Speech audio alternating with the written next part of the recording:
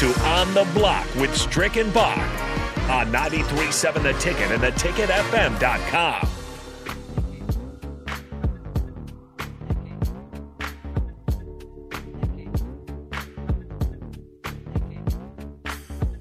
We're wrapping up things here on the block before we make our way down to Tanner's. We're very excited to go and have some fun there. It's a little too late to sign up, but we're still going to brag about it because we're going to be there. We're going to have a Husker kickoff kind of evening down there. I know there's going to be a lot going on. It's going to be fun. Some players, maybe some surprise Husker coaches or other athletic department drop-ins. Sean Callahan's going to be out there kind of leading the thing, and I think we're going to miss a little bit of cocktail hour, but we'll get there before then. So that'll be a lot of fun down at Tanner's. So I'm sure you'll hear about it tomorrow.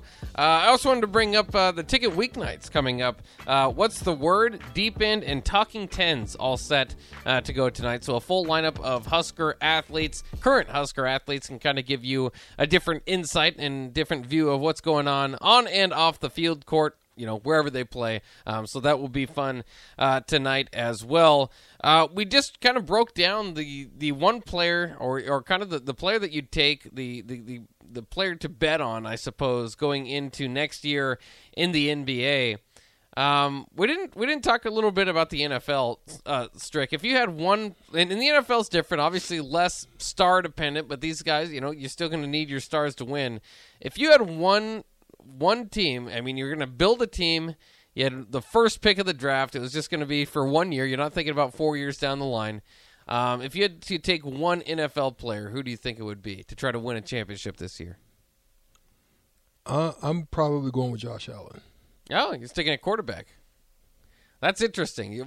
Josh Allen over Patrick Mahomes and the Tom Brady's and all the other quarterbacks there. I think quarterback's a good position to go with because my first thought is Aaron Donald. But why Josh Allen? I think with his accuracy, I think with his acumen, he's got fleet foot. Mm-hmm. He's got a good balance to me of all parts of the game that I like in his abilities to be able to lead a team. And, his battle with Patrick Mahomes last year, and again, they're changing the overtime rules to make sure it doesn't happen again, but that was some of the most fun, and football's altogether pretty darn fun, but the most fun 2 to 3 minutes of on-the-field action that you'll ever see, and probably even less than that, just kind of how it all turned out. I don't think you're far off. I like Josh Allen. I think down the line, the Bills obviously had all those Super Bowl appearances, but no titles in the 90s under Jim Kelly. I would project, at least at this point, that Josh Allen will get one up to Buffalo before he's done. So I could see that pick. Aaron Donald's just been so dominating and has been to the Super Bowl and won a Super Bowl now himself that you could have the argument with him as well. Although another one would be interesting as we're kind of transitioning into the wide receiver era. Everybody wants a big bag. Would you think Cooper Kupp, a guy that led the NFL in receiving yards and catches and touchdowns, then went to the NFL playoffs and did well there all the way up to being Super Bowl MVP. He's hot right now, that's for sure. Yeah, he's definitely a hot commodity. But the thing is the good thing about him is that a lot of people just like him totally as a person and his work ethic. They say so many good things about him that you just can't help but to like the guy. Well, I'll tell you one guy it wouldn't be is Leonard Fournette. He's obviously not the player he used to be, but he helped win the Bucs a title, I think, a few years ago. The reports now are out that he is up to 260 pounds, about 30 pounds over what the coaches would probably want him to be playing at, around 228. Yeah. That's always kind of fun. Did you ever have a teammate come up and show up a little bit overweight that got the coaches upset? I'm trying to think. It's on my team,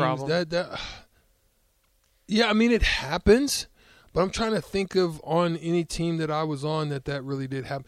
I would say I know teams that it did happen with, and that like Eddie Curry and situations Sean Kemp with him. Did that, didn't he? Kemp. Yeah. But yeah, I can't say that there was really the one that they were monitoring. I would say was Antoine Walker. Oh yeah. But he came in good shape because we used to call him Big Chunky. Yeah. But he came in great shape the year that we made that nice run.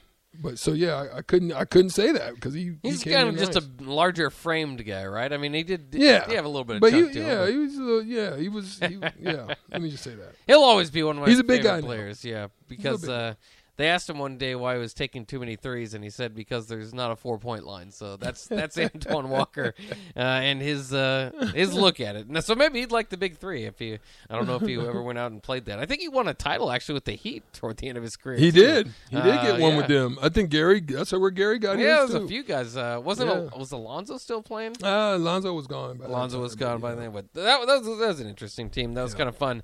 So hopefully Leonard Fournette gets in shape. I suppose is the moral of that story. But we'll see. It's always interesting, especially with James Harden. We talked about him too.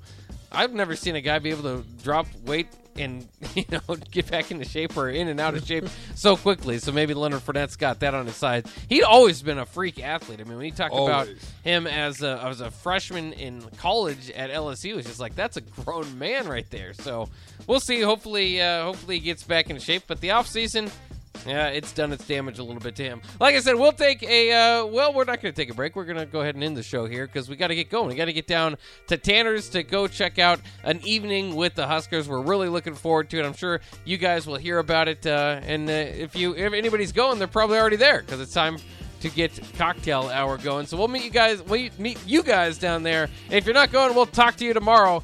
Ticket Weeknights coming up next. Always in Fuego. Plenty of current athletes. That's coming up next here on 93.7 The Ticket.